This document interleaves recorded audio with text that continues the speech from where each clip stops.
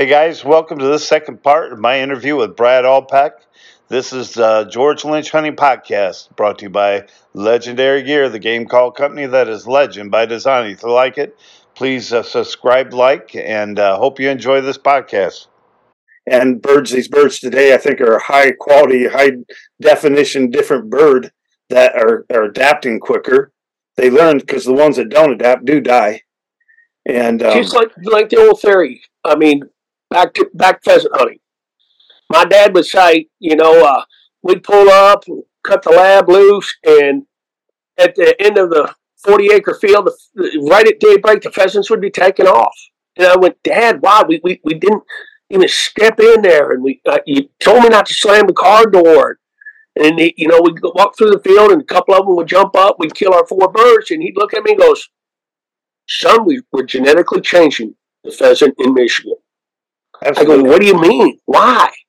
He goes, "The smart ones run, they fly. The others sit. The runners get to reproduce. The ones that sit die. They don't get to reproduce." 100%. 100%, dude. Your dad was 100% on. Because like you said, when I grew up, we didn't have the geese. Our geese migrated. We didn't have the local flocks, people up in Allegan and stuff like that where they had the refuge. They'd see geese in the fall. So I grew up on rabbits and squirrels and a lot of pheasant. My dad always had good bird dogs for pheasant hunting. Now, getting back to what your dad's talking about genetically, we're genetically creating a different bird. I agree with that 100%. And like I said, in the day we'd hunt, we had great dogs, and our presentation would be the same. Well, after a while, you'd start seeing roosters, flying up at the end of that field. And of course, guys, they put standards, and that was their way of doing it. But my dad would always break up our presentation, how we worked that field, and come in that field different ways and stuff. And your dad met him one time, but I had a guy named Roger Rothar who was deer hunter, Roger. And your dad got to meet him at my place one year. He came over, and Roger told me a story. And of course, everything he said, he was my alter ego, man. I looked up on him and taught me everything I know really on deer hunting. But Roger was talking about in Ohio, back years ago, it was a sport to him to hunt woodchucks with his bow, with his recurve. And that's how he said I became proficient as a big game hunter, was learning to kill woodchucks with a bow. He says, you can kill woodchucks with a bow. You can kill any game in North American continent. But he said he was telling about this one railroad track. Every time he'd get off of work, he'd walk that railroad track. And first couple times, he just killed the woodchucks. Third and fourth time, he said he didn't see a woodchuck. And one day, not by thought, but by chance, he came in from a different direction on those woodchucks and just killed them again because he changed up his presentation. They got to adapt is what he's trying to say. If a woodchuck, a little furry critter like that can adapt to a hunting pressure, how much more can, a Canada goose, a duck, and a white-tailed deer, and even the coyotes. I'll get into the story on that a little bit later, but you're right, the adaptivity. So let me get with you because, again, I was talking about, I think that you have different tools. And for me, I'm not an everyday using silhouettes. I'm not every day if I'm going to use the full bodies. Again, it dictates the pressure and how birds are reacting, and I'll change to that. Today, there seems to be a big draw, and maybe because of the notoriety or the marking of it has been brilliant. But silhouettes, I mean, these kids everybody's using silhouettes now instead of the full bodies. And probably a lot of it too is the ease of use. It's a lot easier to haul a bunch of silhouettes out than full bodies. And I mean, do you use silhouettes? Are they part of when you're hunting, part of your spread? I have them for the what if. I usually don't run silhouettes every single day. I love my full bodies. We're hunting geese that come a mile high, and they come down on top of them like elevators usually. But I still have, like I said, 50, 75 dozen. They're in the shed. But if we get 3 inches of rain here, we can't drag these trucks and trailers out across these fields. Across the wheat field, across the corn field. So we, got a side by side and we can pack them in. and still hunt that day. What if I've seen it here where we've had snowstorms in Oklahoma and the wind blew 50 miles per hour and it was a white powdery, and drifts were as tall as stop signs, believe it or not.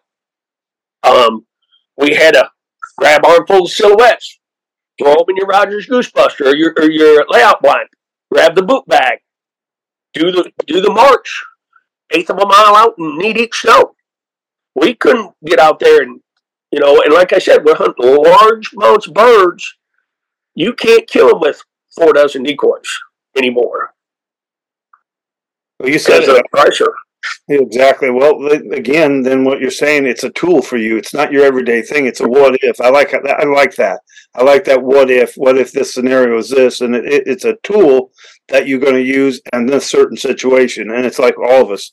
I mean, we're not going to drive trucks and trailers in a farmer's field if they're full of mud and stuff like that. And it's the tool. So the silhouettes are a tool I can use that I can still get on a quad and still get my spreads out there and still obtain a big spread.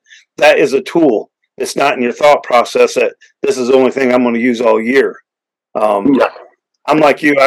I sit back and study and watch, and I see a difference. And even here where I'm at in Iowa, this time of year, usually at Christmas and past the first of the year, if the weather's right, we'll get a lot of geese, Canada geese that come through, and they'll hold up here a few days. You would think, and luckily where I'm at here, it's basically me that suffers the late season and goes after. These guys will go do anything to hunt ducks, but Canada geese, unless it's the young kids, the older guys down here, they're not going to go out and sit in a cold field for a goose. Me, absolutely. And I found them I was sitting down here, it was probably 4 years ago at Christmas time, and we had fields of 5,000-6,000 big honkers that was just come. And I live right on the refuge, so these geese got to come off the water, and I can sit on my deck and see the refuge, and the birds fly right over. They pile in behind me, so when they're going up the fly where they're heading, they got to go right over me. And so I'd go, they're in this field right here, and they're all over out there. So I'd go up and I'd set a spread, and I'm using some ALP zero gravity blinds, and you're laid down in there. I put snow on top of the blind, and the height is great. And those birds will come up, and then when they come up over the house, I'll see them coming and heading out. We're on the first field north of us. Those birds will sit here and just act like they're not even breaking wing beat. You'll try calling super hard. You're saying, man, I got to be able to pull a single here. And they're not being hunted, but they will sit there, and it's like snow geese. You're trying your best trying to get that first group at least to come, because when they start coming in these groups, they'll just start following the leader. But they were in this field yesterday, and the only thing different is all these full bodies that I just put here. And I've tried no calling. That was even worse. I've tried, the flagging. And what I found that made the difference wasn't the amount of decoys. It was the decoys I was using and my calling style. So what I started doing is I went to nothing but sleepers, feeders, and a few uprights, a few sentries. That was it. Everything else was head down.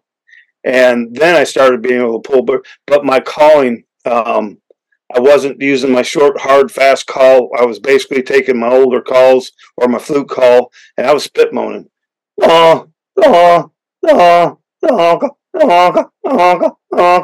those that blow off, I just hiccup and then just shut up and let them come and get the quietness. They didn't want to hear a lot of noise. It had to be a certain thing. You had to have the I dotted, the T crossed, and then I was pulling birds in. And I didn't have any guys that they were just conditioned that before they got to me. And that you got to be able to see that, especially in Oklahoma, because they're not the first guy. You're not the first guy they see. They're at the end of the stop when they're coming to you. So, So I imagine that with you, I mean, you're constantly to be successful as you are, and with that group of guys, number one, you got it down with the hide. But do you see that you're calling? Does it have to change later in the season or anything like that?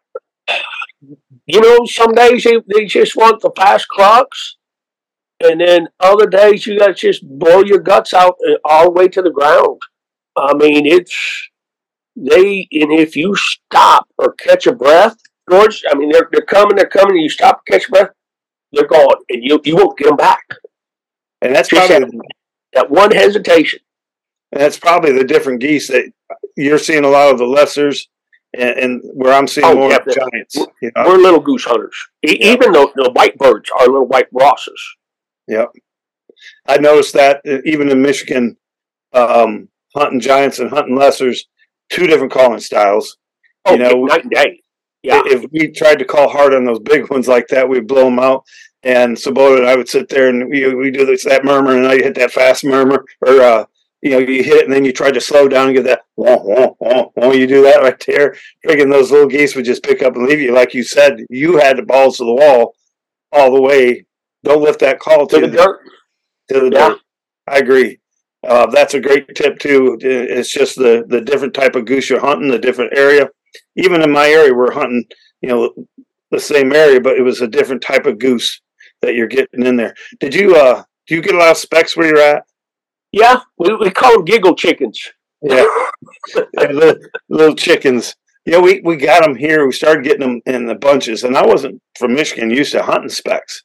I saw a few in Monroe there. I was doing a video of years ago, my first one, and I was back at the hunt club, and we were doing some filming of how setups and how to call birds. And my first two specks I ever seen, I didn't even have a spec call. I was trying to giggle on a goose call, and they circled and came right in. Dude, I thought I won the lottery at two speckle bellies, the first ones I've ever seen in Michigan.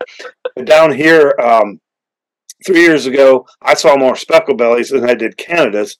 And at that time, I was really using the silhouettes, trying to,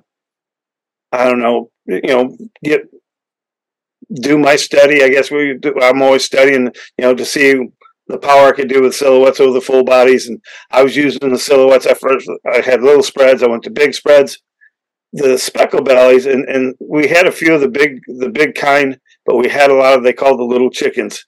And they would come up, man, and 200, 250 in a group, more than that. And they'd come off this lake, and they'd head over to us. The first groups would want to look like they were going to work on you, but then they had all these other geese, and I wouldn't call the shot. But it seems when they got a point, because they were coming high, when they got to a point off those silhouettes, I would lose them, and they would just keep going. And that's, I don't know if because they flew higher, and the silhouette wasn't as, didn't stick out like a full body, and it wasn't enough to draw them in.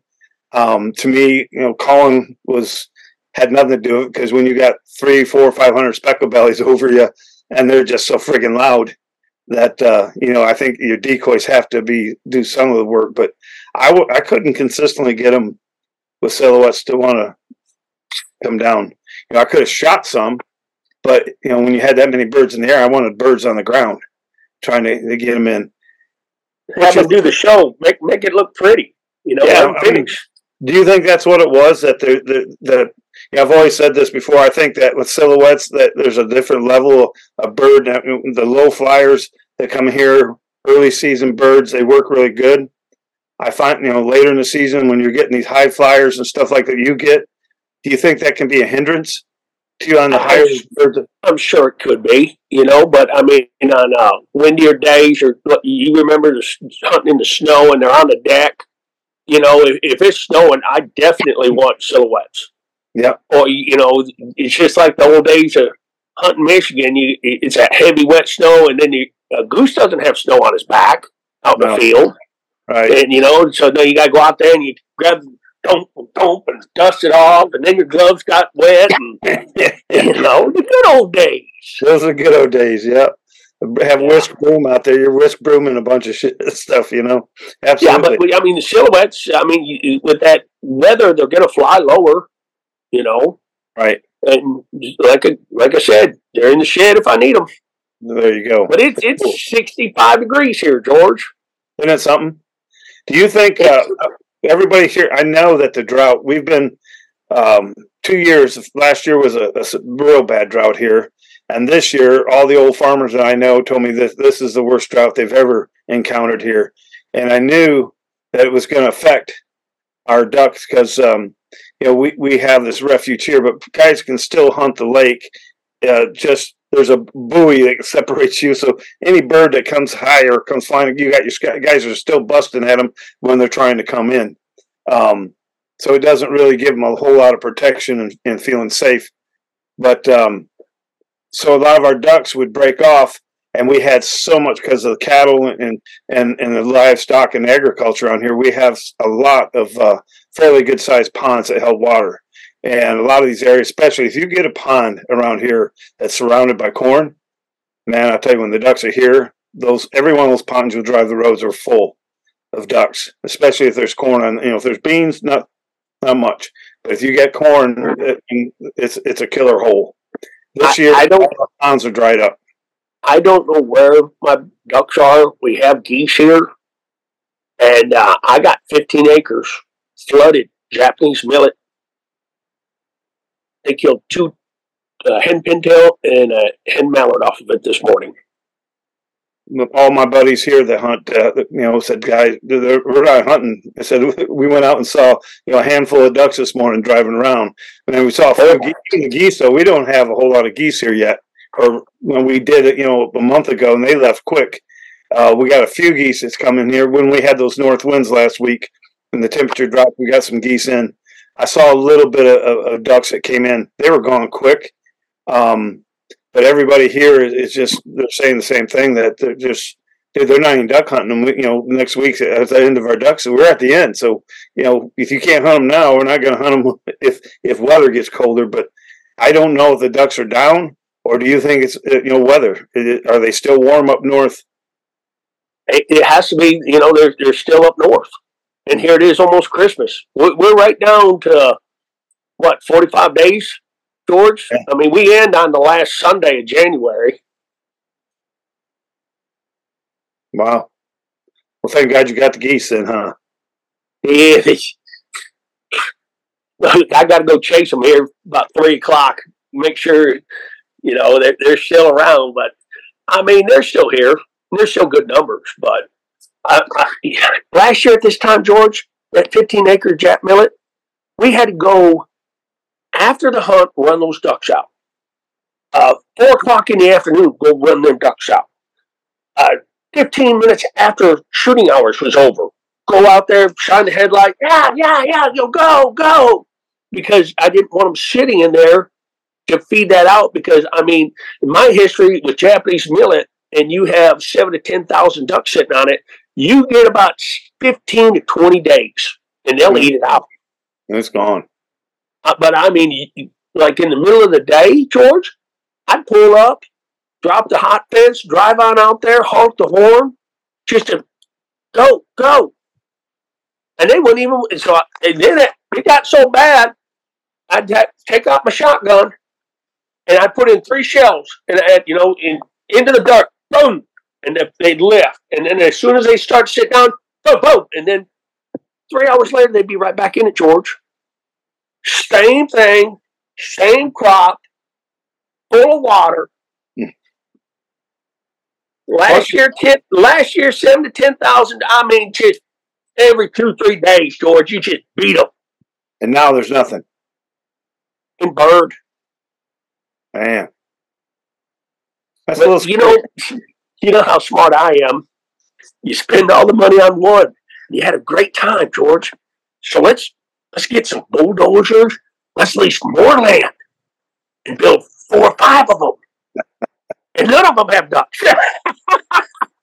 It was, and you just mentioned that we had a conversation back a few months back, and you're working on that stuff. And why don't you tell the viewers all the work it takes to create a water hole?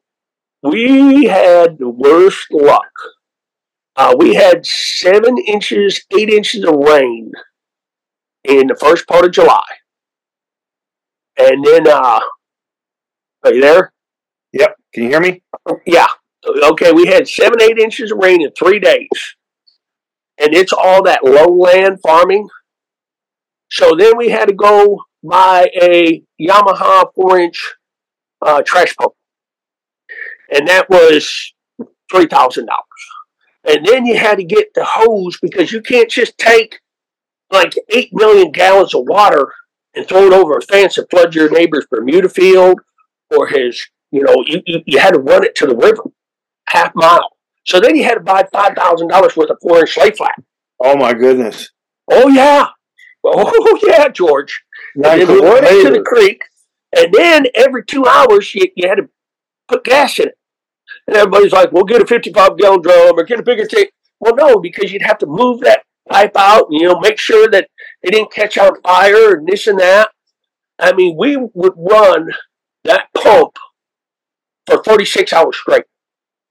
And then I'd have to go back to work. And then race back down out here and hook it up, fire it up. It got to the point I'd just leave it out in the field.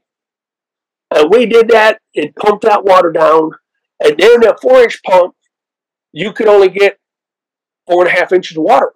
Or then it'd run dry.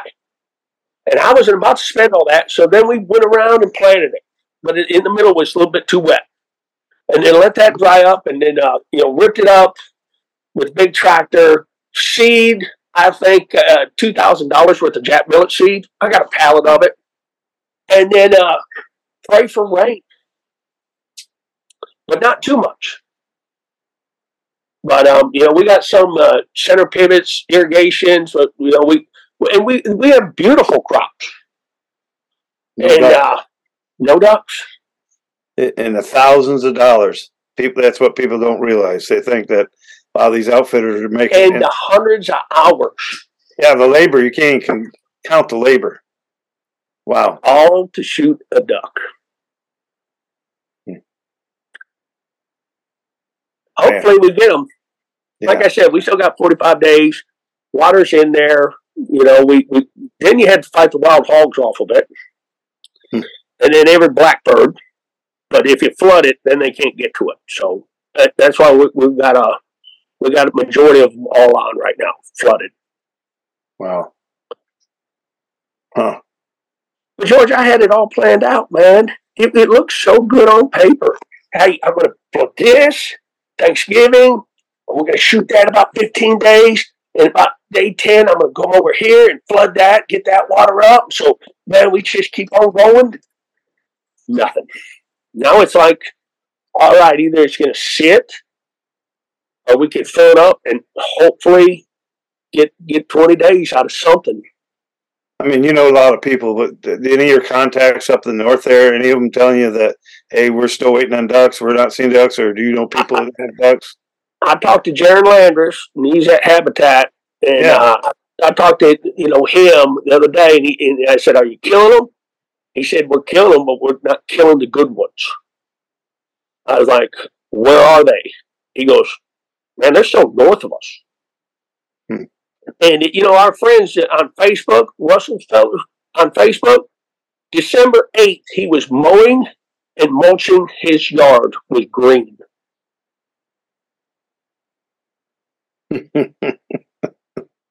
December 8th in Michigan.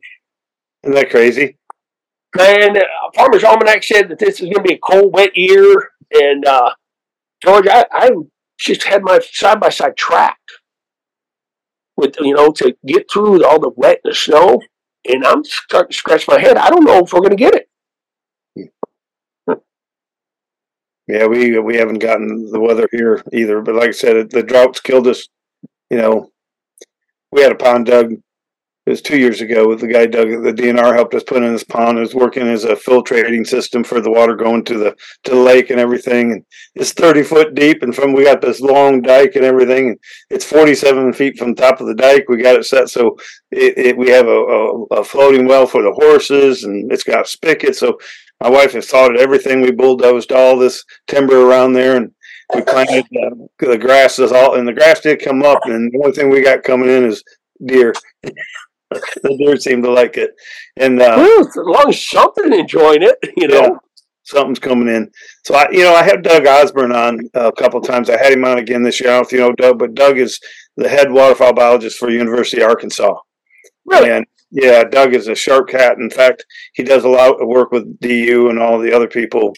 I met him a few years ago at Easton. I was my last year out there judging the World Goose, and he was out there. They had him come in, him and a couple of kids that worked for him to judge the duck, and we became real tight. And and Judge's his knowledge, Doug's knowledge is just amazing. And so I have him on, always talking. We came up, one of the first things was why the migration, people are seeing speckle bellies. Why are we seeing speckle bellies where we don't normally see them? Is the migration moving? And he talked about it's all because of the habitats changed in Texas, which is by that they're moving because of the habitat, the salt water and all that is disappearing. But we're talking about the ducks. And that was one of the things that he was talking about that they're really watching and worried about was the lack of rain in our potholes and stuff. And what is it going to do for duck production? And they're not going to put the red flag up just yet. But he said they are watching a close eye. And he said the hard thing about this is that COVID, this thing, the big C, when it came along, we lost 2 years of information. That information, yes, sir. And he said, so that really put us, so we really don't know what we're to expect, So now, last year and this year, they're getting back trying to obtain and try to watch what's really going on with our duck population. So I'm going to get him on again at the end of the year and try to see what they found and what they think is going on and everything. So I think it'll be interesting to see what they have to say. The kids that work for him, man, they're freaking awesome. We went to some refuge. It was outside there, and I rode with him and 2 of the young kids who had worked for him, who are now got great positions. One works for Ducks Unlimited.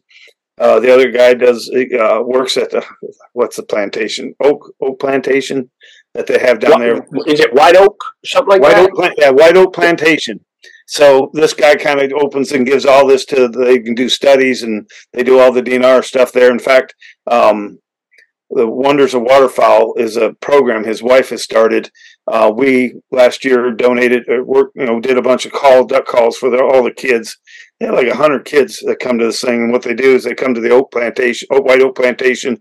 They have seminars and talking about duck reproduction. Kids get to go out there and handle ducks and talk about the anatomy of ducks. They talk about calling.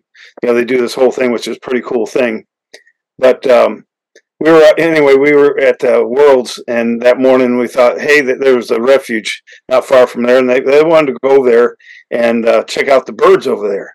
Now, there was some dang kingfisher, but some type of one bird that they heard. This one bird is normally in Mexico or South America, has been seen in this refuge, okay?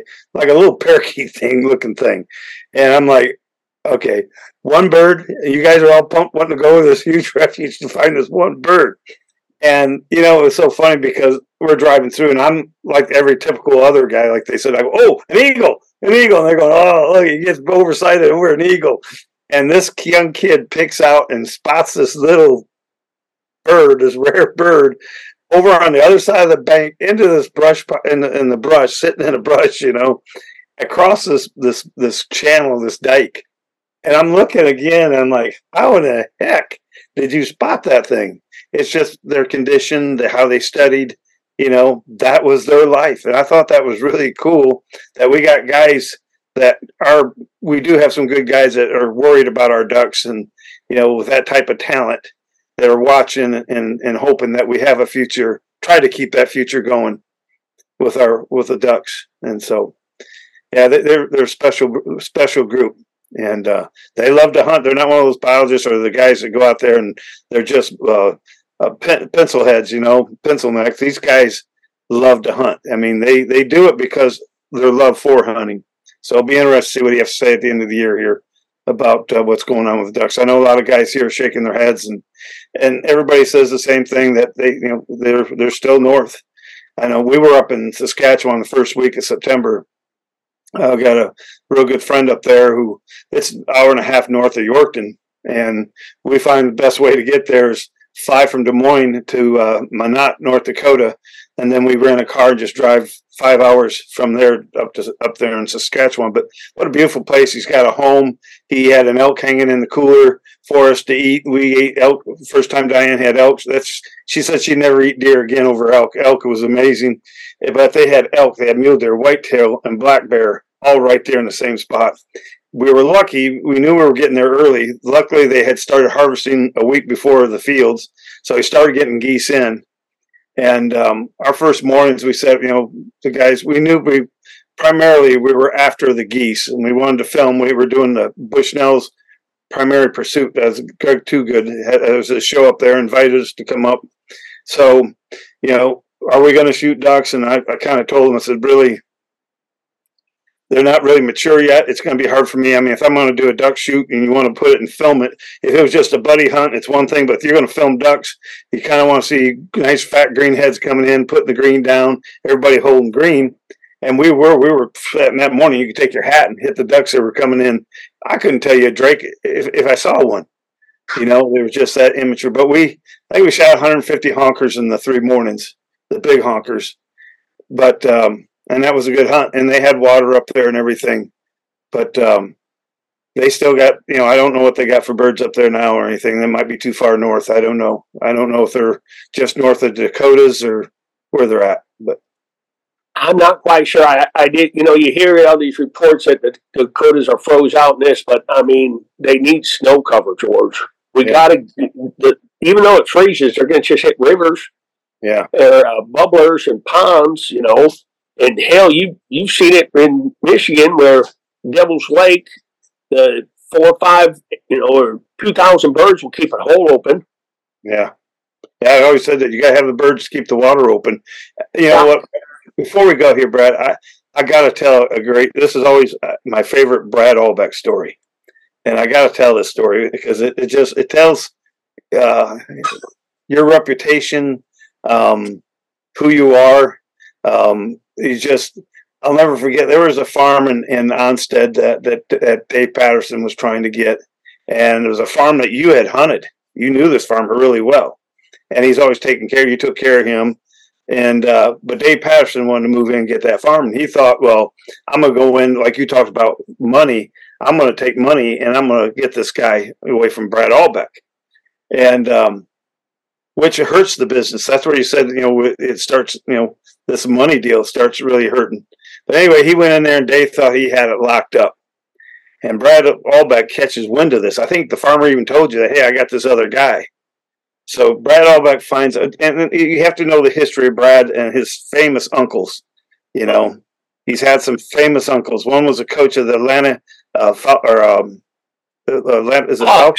Atlanta Hawks. The NBA coach, Stan ALBECK. Yeah. One was an NBA coach. The other one owned the cowboy bars and stuff like that all across in the country. The big country music stars went and sang and stuff like that. So you had 2 notorious. Then you had George, your dad, who was, all 3 had talent in their own realm. They were all successful. And anyway, Brad finds out that the farmer's wife was a huge Toby Keith fan. And Toby Keith was coming in a concert there. So Brad says, you know what? Well, how about, you can release this stuff, but what would happen if I got your wife to meet Toby Keith? And of course, I'm sure he probably thought this guy's, this kid's been smoking one before he came to the car or came to the farm here. And you ended up with tickets. This is a story I get from the farm. You ended up with tickets to the Toby Keith concert. You take him to the concert, but better than that, you take him backstage. And he says, Toby Keith is back there signing autographs. He's got his head down. And Brad ALBECK just walks in like he knew everybody in the building, just walks right in there and goes, TK! He says, Toby Keith just looks up and goes, ALBECK. Right then, we knew Brad was hunting the farm. That was I still can hear that today. Old Toby Keith raises his head going, ALBECK. Oh, I could tell you some stories. And, man, Toby's not doing too well his health-wise. And him and my Uncle Stevie, yep, my dad's younger brother, used to run around. And he started out his career as like the house band for Uncle Stevie. And kind of got him, to the right people. And I mean, Toby always loved sports, so Stevie would call Stanley, and we'd get tickets to the Final Four or this NBA game, and get to meet that. And it was good little networking. Man, that was a great story, though. About Brad ALBECK with Toby Keith. And anyway, he called my truck one night. He was in between shows, and he stopped in the club in Atlanta, and he had his big tour bus, and I think Sammy Kershaw was singing, and Lori Morgan was there, and just in the crowd, and he looked at me, he goes, "Albeck, I'm dying for some steak and shake, but I don't want to take this big tour bus." And I said, "Toby," I said, I gave him my keys. I said, "Listen, you're doing all these Ford commercials, all this. This is my truck, not Uncle Steve's truck. You wreck my truck, Toby, you buy me a brand new one." And I gave the keys. And he's like, "I'll see you later." And I got to go say goodbye to that Floyd Morgan. But he didn't say it too happy. Oh, man. That's a great story. And but he actually took my green G71 to Steak and Shake. He said, "I'm starving." Well, Brad, I appreciate you, buddy. And hopefully, hey, George, you look good, and I hope to see you in Oklahoma, man. And man, those duck calls I got from you and goose calls are working. I knew I sent that, and I said, "This is, I think, Brad's style. I've known you long enough. Yeah, all the small geese." I said, "This is, I think, will work well for you." And I was proud. We went through a rough time when we sold to a big corporation out in New York, and like everybody else, little guy kind of is at the bottom of the pole. But we started another company just this time, my wife and I redesigned everything, and then we started a company with COVID coming out, but. I was truly blessed because our first year, with Lynch Mob, we did things, and definitely we had more people and we did more things. But we're growing, we're making a great base. But the cool thing is, our first year in Waterfowl magazine, Skip Knowles was the editor there, and our nosedive duck call was the top pick for 2022. And then in the goose call division, our old man made top pick. So that's not bad for an old redneck kid that came from Michigan. So. We're not too bad for an old deer hunter. For an old deer hunter, that's right. And I've seen and we're still killing the big deer out here. So, but anyway, buddy, Diane and I are planning and coming down there this month to see you and try to get a couple of days in hunting with you, and try maybe even bring a camera guy with us if you don't have a problem with that. And I don't have any problems. I look forward to seeing you. You've been a friend for a long time. And, my kids, guys, I just want to tell you a story. My kids, it was one of the big thrills for my kids because we kind of lived outside of town, but we'd go into the city and the suburb there in Adrian, not far from Adrian College. But one of the treats for my kids is they get all dressed up in their Halloween costumes. Every year, trick or treat. Every year to go see your mom and dad. And they would make over them like they were their kids. And they get all this candy and stuff, and your dad was so great with kids. Oh, my gosh. He was so great with my kids, and that is a memory that I will remember, and my kids remember for a lifetime now, going to ALBECK for Halloween. So I appreciate you taking your busy schedule, taking some time to talk. He's 89, and he's still mad at every single deer or every single duck or goose that flies. That'd be awesome. He's just... I try to get him a good buck this year because, like he says, and one night at 20 yards, and he shoots a shotgun in a slug, a Beretta A400 with a Savage just cylinder, and he can hit a softball at 50 yards. We only shoot at 20 yards, and he come in and he was like, "I had that great big 6," and I go, 8 points or bigger. Outside the ear, Dad. Well, then I had all these does. I said, "No does on that farm, Dad." I'm running out of time, don't you? He goes, bless his heart. 89 years old. He still loves to deer hunt, duck hunt, and goose hunt. God bless him. We'll tell him that we said hi. And Brad, again, I thank you. And folks, if you like this, please subscribe to this and check us out. And always remember, Legendary Gear, go to legendarygearusa.com. Check out all our calls. Go to YouTube. I think it's George. What is it, Di? George? Legendary Gear with George Lynch. Legendary Gear with George Lynch on YouTube. Check out all our YouTube. Check out this show, this podcast. Oh, the boss says, let him know that if you don't know what call's good for you, call George, and he'll let you know what call's good for you. And always remember, hunt safe, hunt smart, and may the good Lord be your guide. Well, I'll be out there, rain is shining, all a part of the great design. Bring it on, I can never get enough. Because that's what legends are made of.